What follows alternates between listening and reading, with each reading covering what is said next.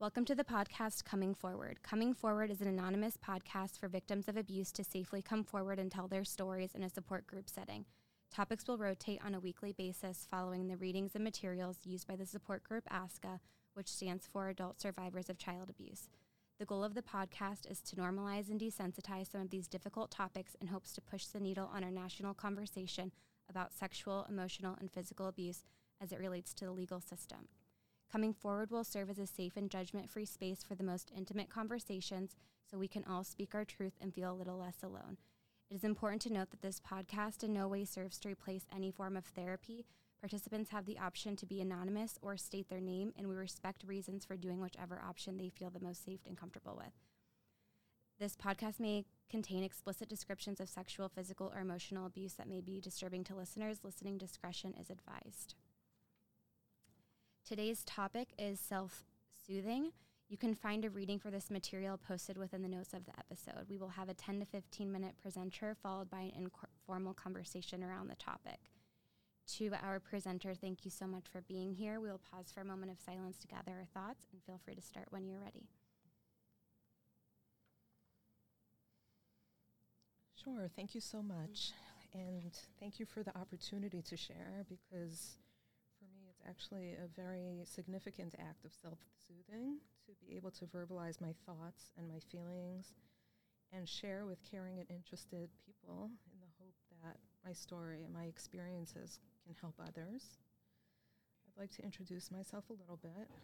I am a survivor of extreme and repeated sexual and ritual abuse in very early childhood. As a result of this trauma that I experienced at a very young age, over the past few years I've been diagnosed with several trauma-related diagnoses, which include severe PTSD, conversion disorder with seizures and paralysis of different parts of my body, as well as DID, dissociative identity disorder, which is dissociated parts within my mind, all directly related to the trauma. And this topic of self-soothing is very apropos and close to my heart, because in the course of my recovery, self-soothing has become really a full-time job for me. And it involves every literally waking moment of my life right now. When I started experiencing many of my trauma-related symptoms, the first step in my recovery was being able to create an internal safe space, a very deep and dark place within me, because I was experiencing many trauma-related seizures and other neurological symptoms in my body. And in order to regulate my body and in order to prevent some of the seizures, I needed to be able to soothe myself when I became overwhelmed with triggers, trauma, emotions, flashbacks. And until that point, which was about a couple of years ago, I actually had never experienced a feeling of safety ever in my life. And I actually never understood what feeling safe meant.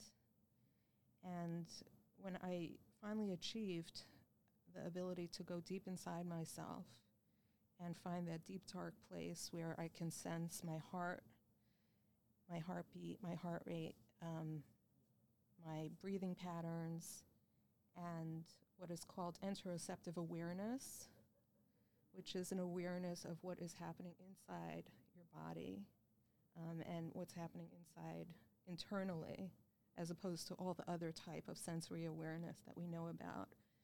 Until I became aware of that, I never really had a feeling of safety.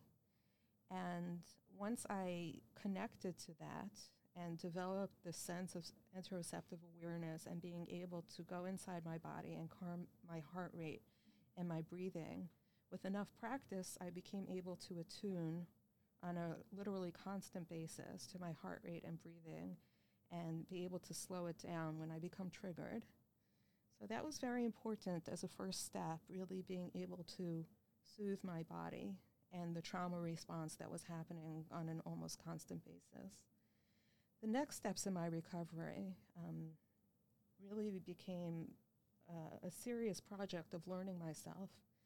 I knew that in order to heal, and at the beginning stages, I really didn't know what I needed to heal from because the trauma was so deep and buried inside of me. In order to heal, I needed to know what was inside of me and inside my mind and to learn what was happening inside me. So I began to pay attention with a very mindful presence in each state when I became triggered. I would become overwhelmed with emotions and body sensations, thoughts, and as I experienced these flashbacks and triggered states, I went very deep inside myself and paid a lot of attention to the body sensations, the emotions, the thoughts, the reasoning, the cognitive and language abilities, the motor capacities that I was experiencing in each state. And that is how I became introduced to the different dissociated parts within my mind. And I began to learn and map out my mind. And through this, I discovered that emotions were very dissociated in specific parts. And I was able to experience and feel certain emotions when I was in certain states. And I did not have access to those emotions or any emotions in other states. And it became very obvious to me that I was lacking emotional flow between the parts. And it was creating a lot of disjointed experiences in my mind.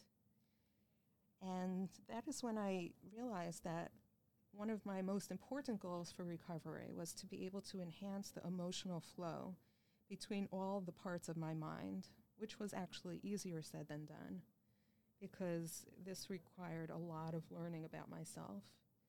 And in order to be able to do that, I first needed to learn about emotions. As a trauma survivor, one of the things that I learned how to do best was suppress emotion. And I needed to start learning about it and starting to feel. And the way I approached this is obviously therapy was a very, very important place to start learning and feeling about emotion. I did a lot of reading. ASCA was a very, very important part of my emotional learning, and it still is.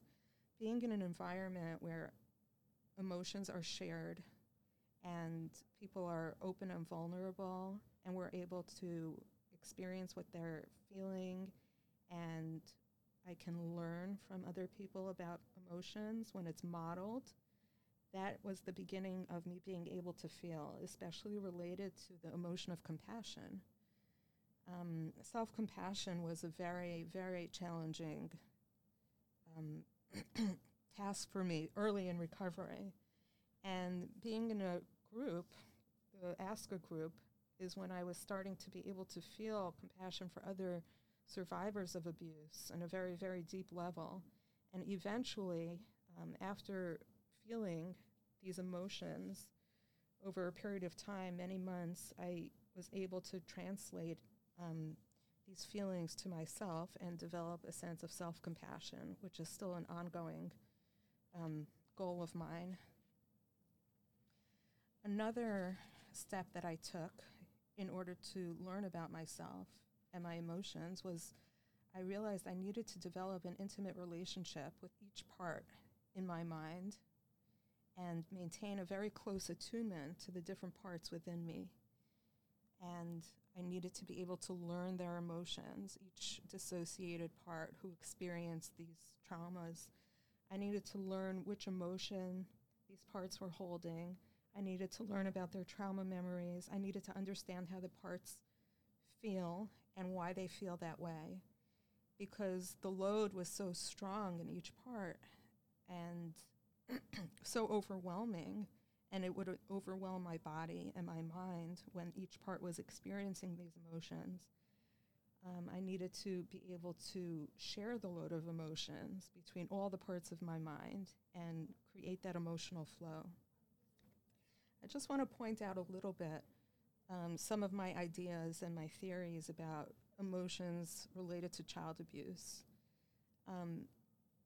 They are very, very often dissociated, which I visualize it as kind of like being encapsulated in this bubble of memory, exactly with the intensity that they were experienced as a child. So the terror or the shame or the horror or the pain or the grief or the guilt or the sadness, all of those emotions, the way they were experienced by me as a very tiny child with that intensity, that's exactly how they were encapsulated and how they appear in my mind now when I get triggered into those memories and states of my mind. And I sometimes like to say that these types of emotions are on a different scale entirely than your normal everyday adult emotions. Like if we would put adult emotions on a scale between 1 to 10, 1 would be the least intense of the emotions, and 10 would be the most intense. The way I characterize it is that abuse emotions would be like 100. They're just on a different scale altogether. The intensity is kind of like electric shock waves that run through my body, which is how I experience them. The exact state of mind I was in when I was being abused, along with the body sensations, the motor capacities, the verbal capacities, the language capacities, and most importantly, the emotions, are preserved within this very specific neural network, this part of the mind that holds the trauma memories, and the intensity is preserved along with it. The next very important step in my recovery and being able to self-soothe and self-regulate myself was developing a sense of acceptance. And the first way that I needed to be able to do that was I was given a number of trauma diagnoses, and I think it's a common experience, but for me it definitely felt very, very shaming, as if like I was being labeled as being defective.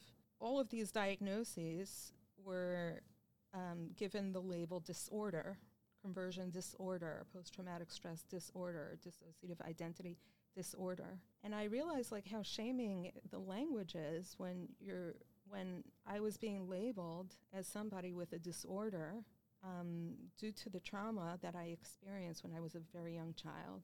And I started to kind of reframe it a little bit, and I developed this idea of order versus disorder. I began to take away words like disorder, pathology, mental illness, etc., and replace them with order. How is my mind ordered? I was able to use the symptoms and triggered states to learn about what's inside instead of feeling failure at controlling my symptoms. I started to utilize these moments of flashbacks, dissociation, switching, and other trauma symptoms to go deeply into my mind at the time that it was happening, to learn what is there, be in that part, use the experience to learn, accept, and understand, as terrifying and painful as it is, how is my mind ordered? And that was a very important learning process for me. It also helped me take away feelings of personal defectiveness and replace it with learning and acceptance. My mind was severely injured through no fault of my own, and I need to learn how my mind was injured and how the parts were broken in order to heal and recover. So staying in a learning stance is very helpful in terms of acceptance and being able to feel and tolerate and soothe the emotions from the abuse. Also, I was experiencing, I guess, a certain sense of shame because in terms of the mental health profession and the medical profession, there's a lot of stigma related to dissociative disorders, a lot of shame attached to it, and this is actually very unhelpful. So I kind of tried to turn it around a little bit with thinking about it as an order versus a disorder. And I started to become grateful for dissociation, which is really a natural protecting occurrence. It's the way the mind was created to withstand trauma, to enable a young child to have a functional life. Without dissociation, there is no way for a child to survive the types of abuse that I survived intact and be a functioning human being. And I became very grateful to this mechanism within the mind, which which allowed me to have a life and to function. Also, I'd like to share that learning from my own personal recovery, I gained a huge amount of respect for traumatized and dissociative minds. There is a lot of wisdom in how the mind is ordered and in the natural recovery process. What gets revealed and when, in what order, what needs to remain dissociated to preserve the integrity of the mind, the functioning of the human being. I developed a huge amount of respect for the complexity and for the huge amount of intricacy and wisdom in how a traumatized mind is ordered, as well as how the healing process takes place with a traumatized and dissociated mind. In terms of my current work and being able to self-soothe and self-regulate where I'm now in my recovery, I need to maintain a constant dual attention to, first, what's going on inside of me, which means that I have to always keep a very mindful attention to what's happening within my body, heart rate, my breathing, my muscle tension, emotions, and which part of me within my mind is feeling this. And I also need to simultaneously maintain an awareness of my environment, including the emotions of the person I am interacting with and how they may trigger me, awareness of sensory triggers, loud noises, triggering lights, voices, and other trauma triggers for me. And when I do start to feel triggered, I need to take steps to either reduce the triggers and self-soothe, go to a safer place in the environment, do some calming activities, or go inside into my internal safe space where I can meditate and calm my body, my heart rate, my breathing, and feel safe inside of me. When I start to feel triggered, I need to take steps to either reduce the triggers and self-soothe, go to a safer place in the environment, do some calming activities, or go inside into my internal safe space where I meditate and can calm my body. I also really need to maintain a constant dialogue with my triggered, traumatized parts when they are present to show them acceptance and validation, and dialogue with them if they're having a bad day and they're having memories or emotions that are overwhelming. I need to dialogue with them and let them know I'm paying attention and I'm listening to them while simultaneously remaining co-conscious with my traumatized parts as I live my adult life. So this has been a very complex task to be able to learn how to do this, and it's really an ongoing learning process for me. Right now I can say that in terms of my life, it's a constant mental gymnastics to be able to stay present and functioning in my adult life. And it's quite exhausting, but this is what I need to do in order to be able to function and process the trauma, and I'm grateful to be able to do that and to have arrived at this point. I'd like to share some concrete strategies for self-soothing that I find helpful when I feel overwhelmed and triggered. The first is verbalizing emotions. When early in my recovery process, I remember my therapist telling me how important it is to be able to talk about emotions, and I really didn't understand it.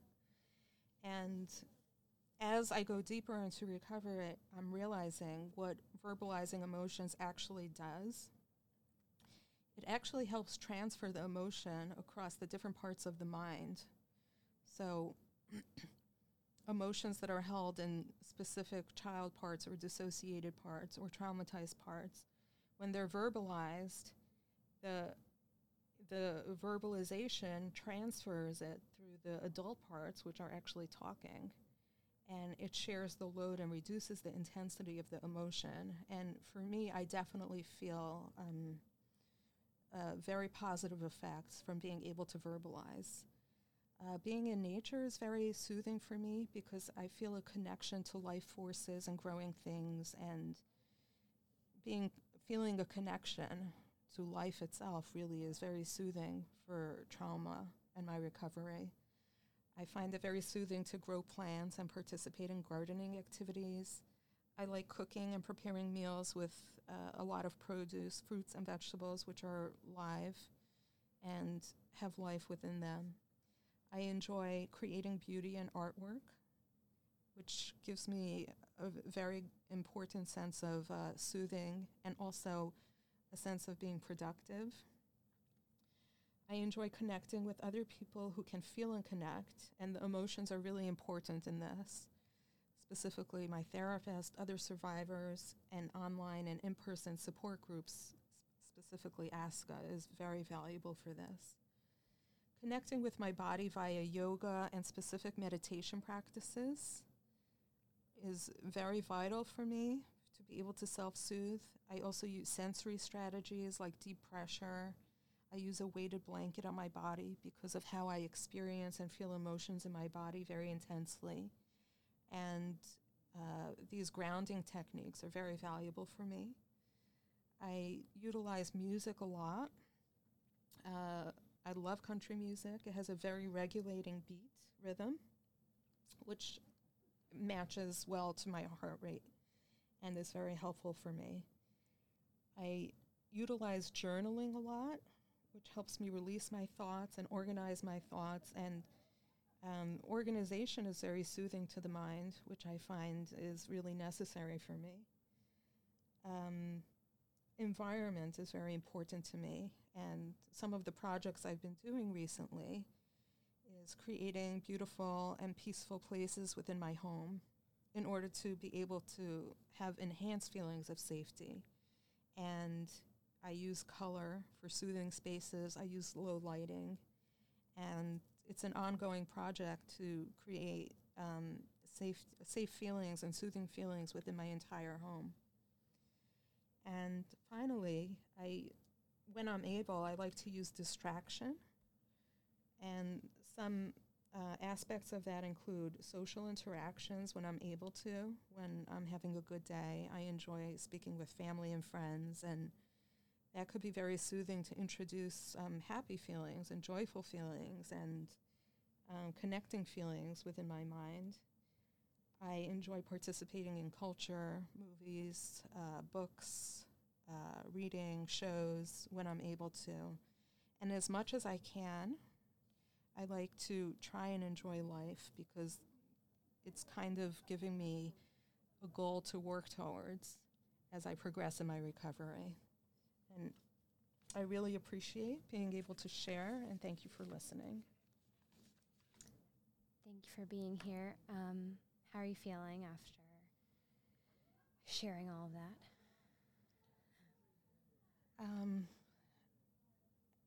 It feels really connecting to be able to bring all my thoughts together, my feelings, and to be able to review all of this really intense work that I've been doing over the past few years.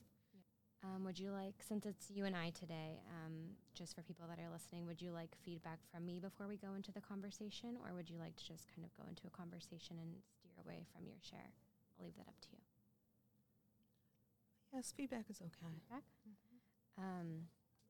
Thank you. I took some notes. I was able to get a lot out of your share. I could resonate with so much. Since we're at 25 minutes, we'll stop at around 40. I didn't want to cut you off because I felt like your share was almost a small novel on this in so many ways. You had so much great language. There was this education component that I felt like when you were talking, that somebody could really sit down and take notes of everything you were saying and be able to really apply that to their lives, like from the beginning and when you were talking about feeling safe in our bodies to being able to learn, you shared about self-compassion being an ongoing topic for you. That's something that was, I think, the strongest thing for me that resonated the most with me out of your share, just how hard self-compassion really is and addressing that. And it is not easy, like self-soothing and doing this work, like you said in the very beginning, it is a full-time job. It's really hard work. Even though it sounds like luxurious when you start looking at some of the things like meditation and yoga and cooking and all these things, but it actually is this conscious effort to connect with your mind and your body so that you're living and you actually feel alive, like you're this person. So thank you for addressing that. It is this level of work. It does feel like a full-time job. Self-compassion is hard. I really appreciate that. I loved that you started reframing. I started to get upset just in general, when you were talking about shaming with disorders, because I feel the same way, especially with employment. When I started looking at applications and it says, do you have a disorder? And then they check boxes, OCD, PTSD. And I'm like, well, of course, yeah, I have some of those things. Am I going to check that? No.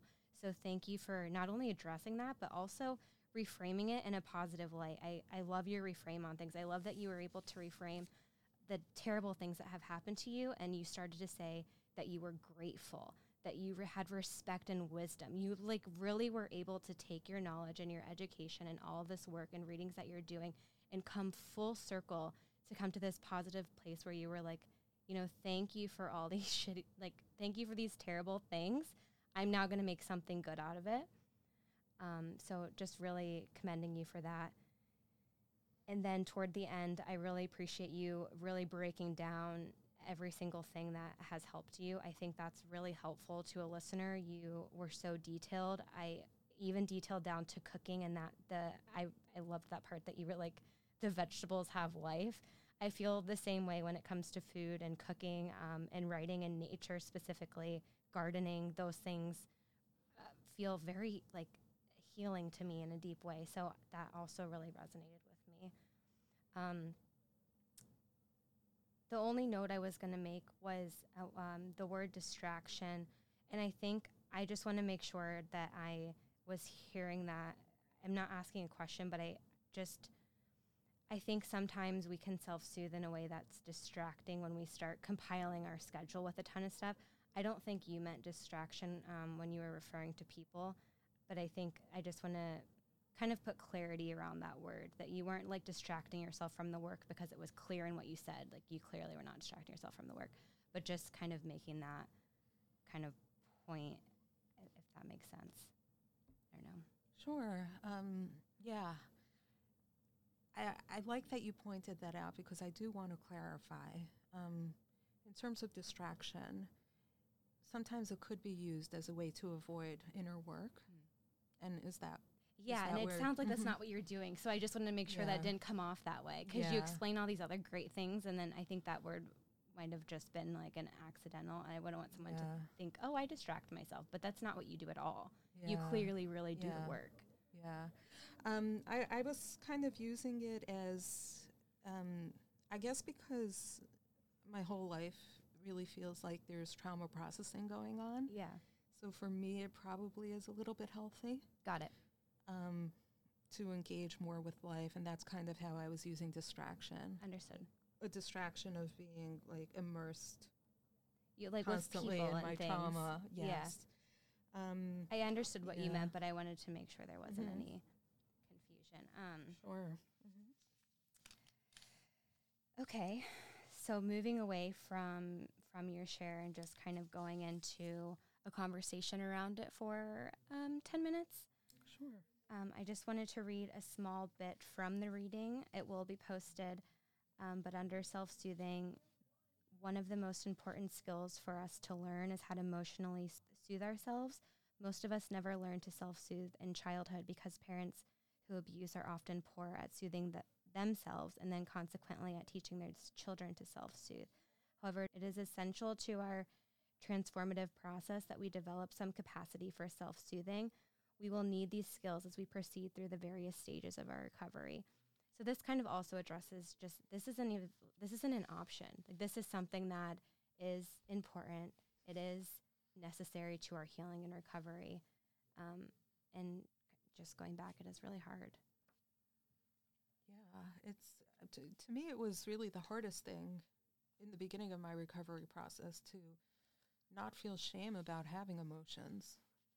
I just felt so much shame that I had these emotions inside of me, that I was this person that had emotions.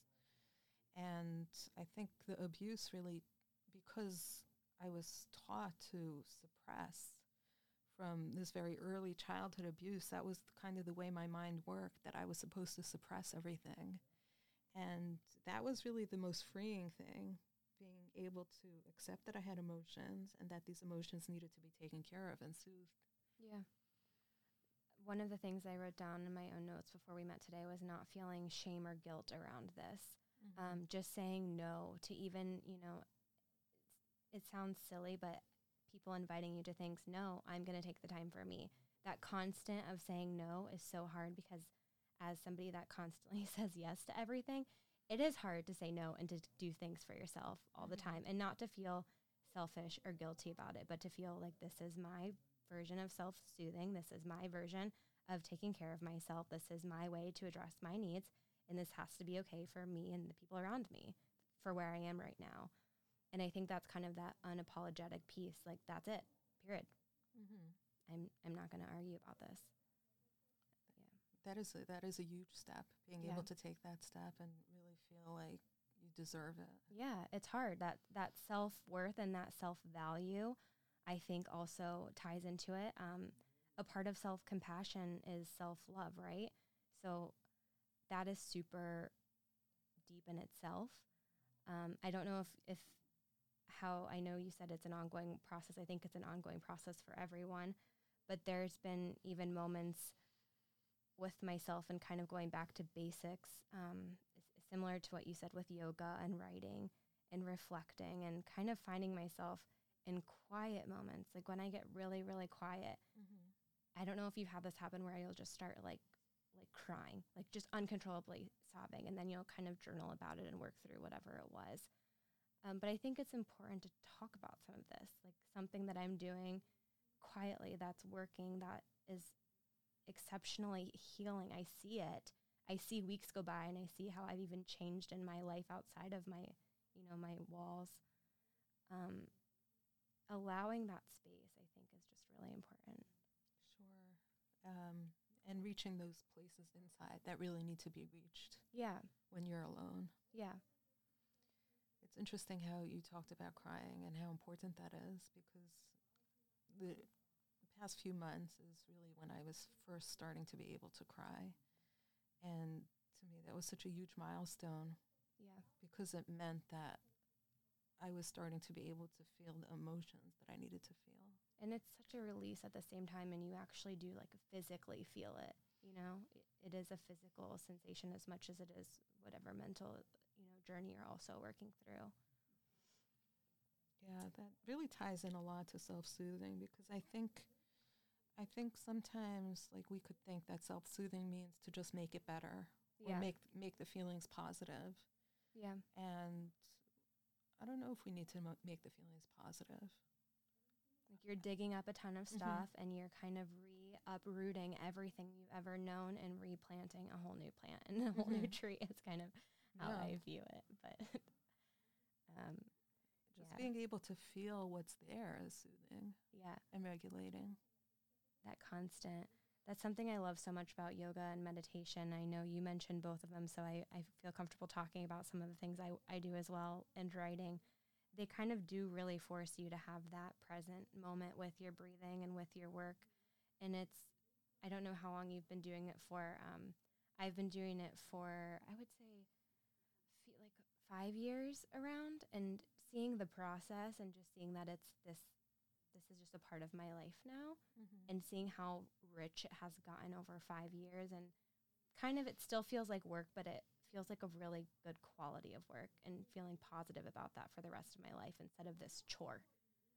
I think that might also feel hopeful. I hope for people that in the beginning, yes, it feels like you have to sit down and write. Yes, you have to go to that class. Yes, you have to force your body to sit and be quiet. Yes, it sucks. But then you start getting all these rewards, and then they just get richer, and then you want to keep doing it. Does it kind of feel like you're cycling around and reintegrating all of that work as you go through it? It does kind of blend in some natural way. Yeah. And that you're building on it? Exactly. I think of it with meditation in the same way I think of yoga poses.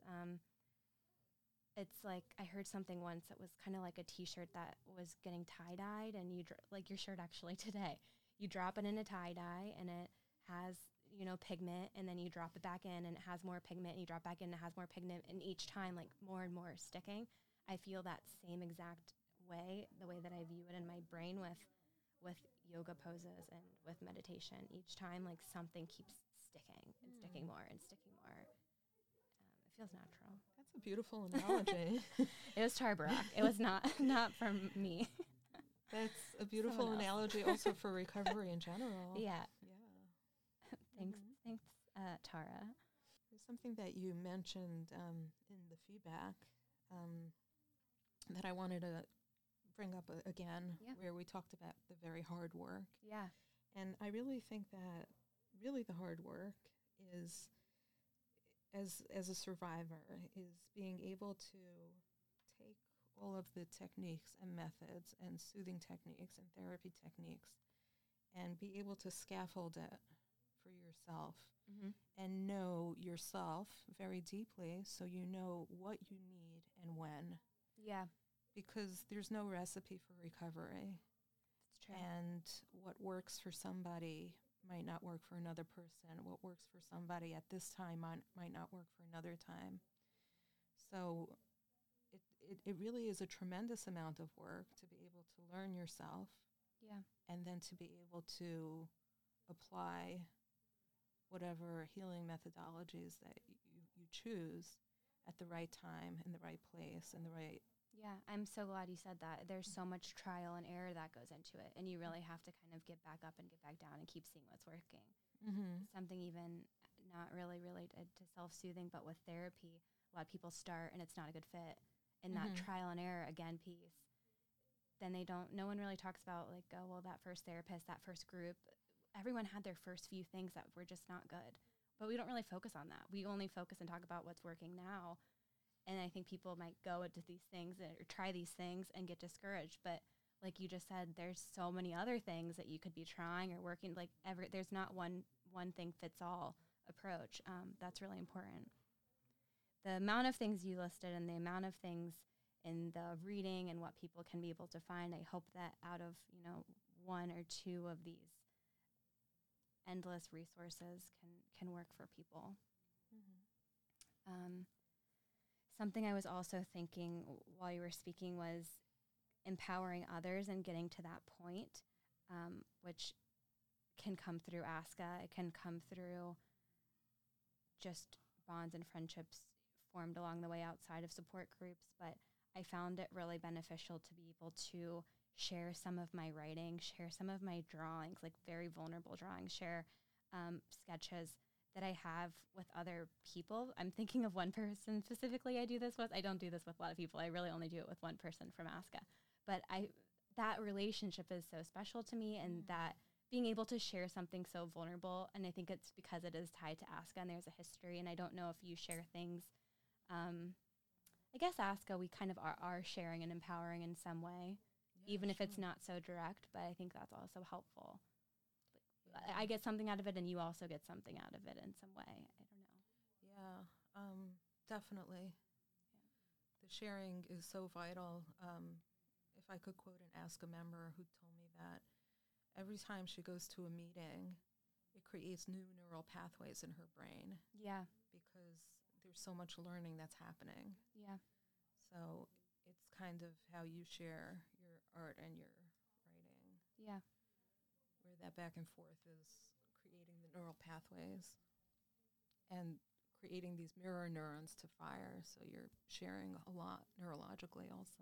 That's really helpful. I'm glad you also even mentioned really quickly the neuro pathways. I have with me today The Body Keeps the Score, which is I would say a lot of people at ASCA, a lot of trauma survivors know of this book. This feels like the staple psychology book around some of this stuff. But I'll put it in the resources, and it's a blend of psychology and neuroscience, and a lot of what you're saying kind of weaves in and out of this book. Chapter 16, Learning to Inhabit Your Body with Yoga, is one chapter in particular that I think really connects to today's reading. They went even deeper than what I was aware existed, and I would reread the book again, but I would also reread that chapter again. I was going to close with a quote, but I'll actually just put it into the notes. since we're getting short on time, is there anything else that you want to share today? I really appreciate this opportunity. Yeah, of course. And I appreciate all the listeners. Thank you, guys. Yeah. Next week's topic will be self-sabotage. If you have any specific questions or something you're personally working with around this topic, it can be either success stories or having a difficult time with, please feel free to share by writing in, and we can work to incorporate some of these in the discussion after the presenters share. And any resources spoken about today will be posted in the notes. Thank you for listening.